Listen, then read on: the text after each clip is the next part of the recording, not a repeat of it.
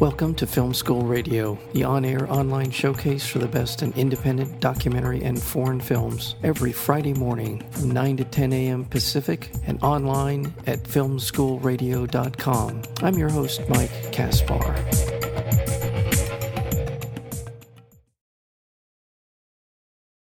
Henry is a singular voyeur. He finds his engagement in jeopardy when his fiancée Beth discovers a secret recording of their lovemaking.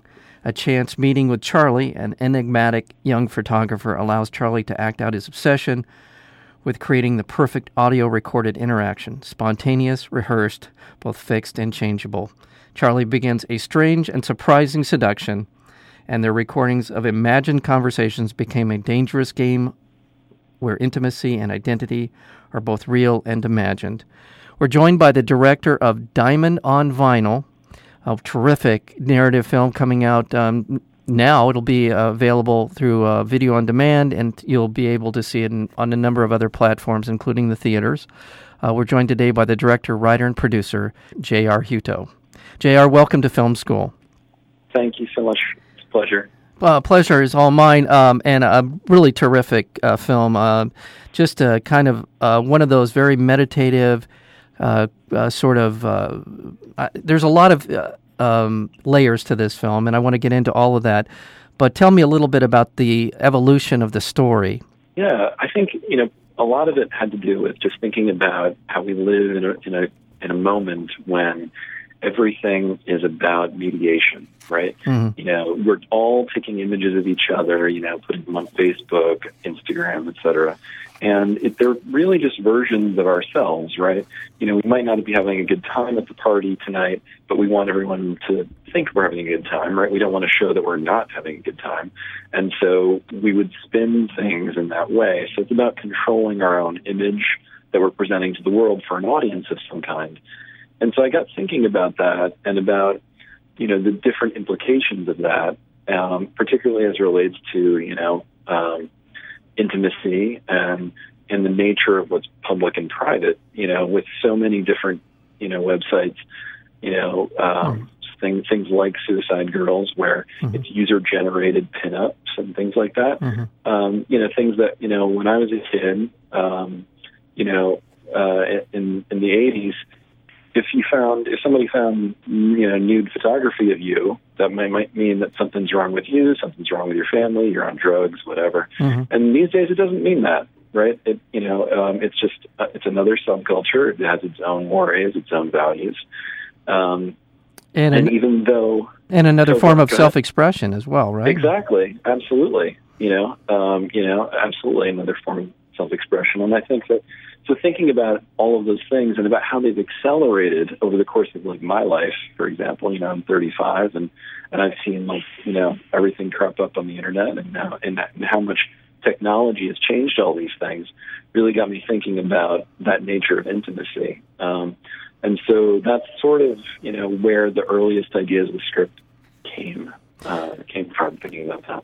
I can't help but thinking about your film, Diamond on Vinyl, where it feels like there's some influences here, and I don't want to in any way demean your accomplishments here, because this is a kind of film, I'll be perfectly honest with you, this kind of film that I've seen a lot that goes completely off the rails, that spins into some kind of very unimaginable sidetracks and just things go off. This stays very focused, and I think that's one of the strengths of the films. There are predominantly 3 characters here that we are spending time with, and all 3 of them have a interesting story. And you manage to have that it comes up in the film organically. We can appreciate them as individuals, but it's the interaction that really makes this work. Tell me a little bit about your sort of the way in which you see these people, very distinct individuals, how their interactions move the story forward. Yeah, well, it's very important to me.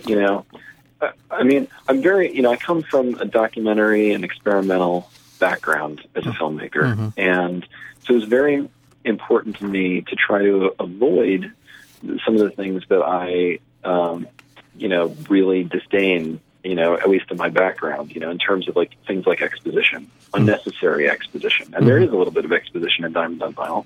You can't avoid it at times.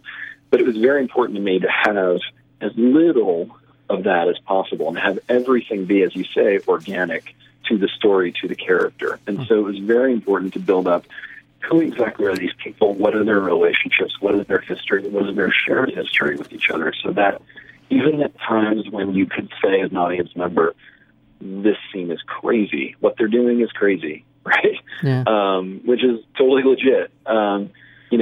At the same time, I wanted to be able to have characters and performances that you believed them, that would keep you in the moment, despite those moments being so strange.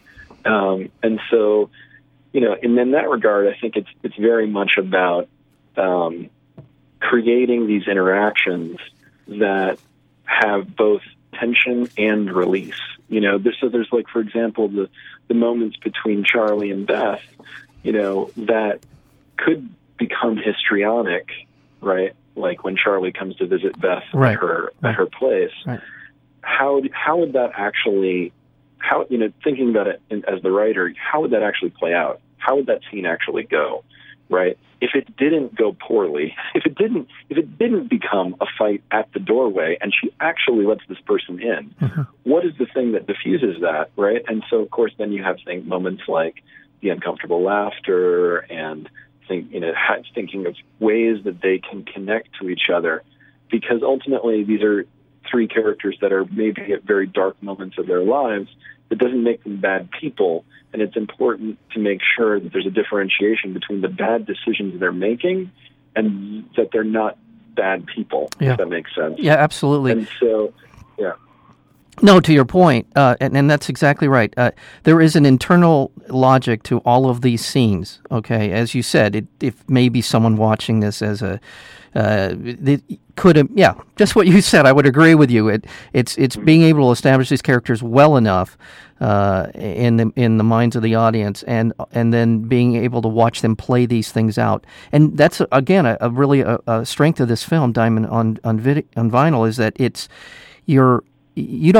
easy to believe this. Where outside of this, it may seem unfathomable in some level, but it's the fact that when Charlie and Beth meet up at her apartment, her home, she has a history with this woman helping her out. So there's not not this kind of although there is this disconcerting and moment for Beth in it, and that's why, again, another strength of this film is the silences. I always appreciate films that allow a scene to breathe and allow the characters to act naturally one another, and sometimes it requires moments of silence of where we're just trying to process what's actually happening here. And that happens here in this film. Thank you. Well, and again, I sort of alluded to it in my question just a minute ago, and that is, this feels, without diminishing your film at all, it feels a little bit like Sex, Lies, and Videotape. It feels a little bit like Persona to me. It feels it stands on its own, but and it also feels like Paris, Texas, and the Kinski connection I was just struck by that. Am I off base on? No, not at all. I mean, I think Paris, Texas is kind of to me a funny story. So, obviously I'd seen a lot of Wim Wenders. I'd never seen Paris, Texas. Okay. And, we went through casting, and Sonia Kinski, who's Nastasia Kinski's daughter, who's in the film, plays one of the three leads. So it became clear that, okay, she's amazing. We're going to cast her. This is great. She's interested. This is really, really amazing. And then immediately, a friend of mine who was helping me out, with the film, said, "Well, you have to watch Paris, Texas. You have to go watch it because I didn't see." And he's like, "I didn't see at the time, the similarities, but they're right. You need to see it." And I was like, "Okay." And I decided I'm not going to watch this before because it's going to give me too much stress to be thinking about poaching on master's territory, you know what I mean? And not to mention the fact that, like, it's going to give me stress to be thinking about, okay, not only am I doing something similar, but I have her daughter at the same age as she was in Paris. Like, all the different immediate, like, there's like a ghost walking through the graveyard, right? And so I didn't watch it. And we shot the film, we went through the whole thing, and then we started cutting. We took a month off because, we all have day jobs, and so we were only cutting on the weekends. And so finally I had a minute, and then this was like 2 or 3 months after we shot the film, and I finally watched Paris, Texas, and I was just like, oh my God, what is going on? Like, there are so many moments at the end of that film where I'm just like, oh my God, and I just, it's funny. I just ended up feeling like, that film, obviously Wenders, but that film in particular, I think is so massively influential. I think it's kind of overlooked how influential it is. At least I overlooked it. Yeah. That it's influenced so many things that I love, that I had seen echoes of it already and loved the echoes. And then you go back and you watch the original, and you're like, oh my God, my mind is blown. Like, so it was a very, it was really, and then I kicked myself. I was like, I should have watched this a million years ago. I should have watched it. Well, you know what, JR? You get anxious about it. Yeah. Well, JR, let me just say, screw it. You created a singular artistic achievement here, and it's exceptional. And yeah, okay. I mean, if people are going to nitpick about the Kinski connection and some similarities in tone, that's fine. I mean, it's a tribute to your film because, as you said, it is a master work. And I just wanted to sort of weave this into our conversation because it is kind of a little bit of an elephant in the room. Not really, but it's just kind of this sort of odd connection with another Kinski in a film that really is about the most intimate moments in a relationship. This is, again, the strength of the film. We are really in the same way that Henry is a voyeur, and apparently so is Charlie as well. We are listening in at these very intimate moments that feel very real, and the acting is just superb across the board. I am not familiar with Brian's work before, but he is just wonderful. Brian Maguire is just terrific. Yeah, he's amazing, and he's a great filmmaker. And an amazing, prolific filmmaker for an independent filmmaker. I feel like he makes a movie a year just about. Yeah. And it's funny. He was a connection. I didn't know him. I didn't know any of my cast before auditions. But he was somebody who, once we cast him, and which was clear from the moment he came in, and started talking to him, I realized how many people we had in common, both living in Los Angeles, both in independent film and these kinds of things. And it's like one of those things where, like, how do we not know each other yet? Well, I'm glad we know each other now. So, well, the cast across the board is terrific. Let me just name them. We obviously mentioned Sonia Kinski, Brian Maguire as Henry, Nina Millen as Beth. Henry and Beth are together working things out in the film. Jeff Doucette is terrific as this sort of lost connection for Henry, who's obsessed with these safe and sound recorded albums. And I loved Jessica Golden. She's a great bridge character, I would call her in this film. And she really is. They're all good. I mean, it's such a really well done, and congratulations to you as a director to be able to get a great bunch of actors together and let them be actors. That's what I felt like when I'm watching it. I'm watching actors in what they do well. Mm-hmm. So, Warren, the thing is, too, at the end of the day, I felt like, when I was prepping for the project, because obviously, it's a very, modest budget. It's a very small film. Everything was devised, everything from the production standpoint was built around performance. Yeah. How do we maximize? We have a limited amount of time. We shot the film in 12 days. Yeah. And it was a 4-person crew. Right. How do we build the entire thing around getting the performance the best we can, and so that me and the actors, when we leave at the end of the day, are confident that we got it. Yeah. And so that was, it's simple when you think about it in those terms, because you have to make it simple. You have to find, filmmaking is, obviously can be very complicated, very, and time intensive, these kinds of things. And so when you're forced into a position where you're saying, okay, I have to simplify, you have to find ways to make that your advantage, that simplicity. And so for this film, obviously, I knew from the very beginning, this is a film about performance, right? It's in the film, it's part of the plot, and therefore it also is the most important thing in the film.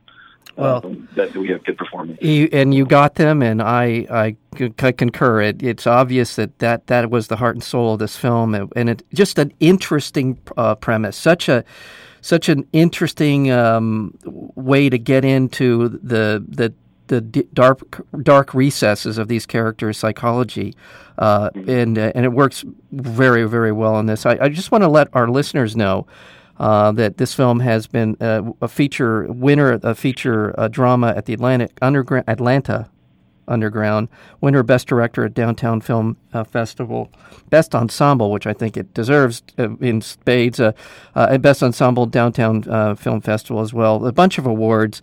It's screening when this airs. Let's see. What have we got in front of us? You're going to be at the Downtown Independent tonight? We're going to tonight. We're actually at Anthology Film Archive in New York, and then Sunday the 8th we're in Boston at the Coolidge Corner Theater, and then in this week upcoming we're in Los Angeles at the Cinefamily. Yeah, Cinefamily, great. Well, you can find out all about this at diamondonvinyl.net, and you can go there and find out all you need to know about the film and the filmmaker. And I am just thrilled. I don't say this very often, but I mean it when I say it.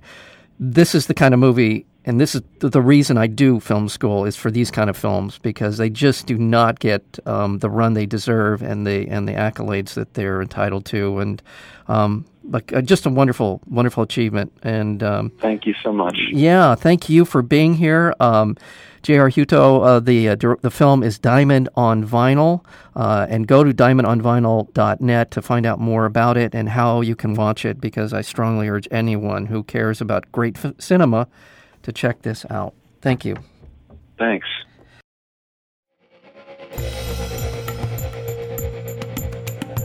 You've been listening to Film School Radio, the on-air online showcase for the best in independent documentary and foreign films. You can find out more about the program at filmschoolradio.com. I'm your host, Mike Kaspar. Thank you for tuning in, and we'll see you next week with another edition of Film School Radio.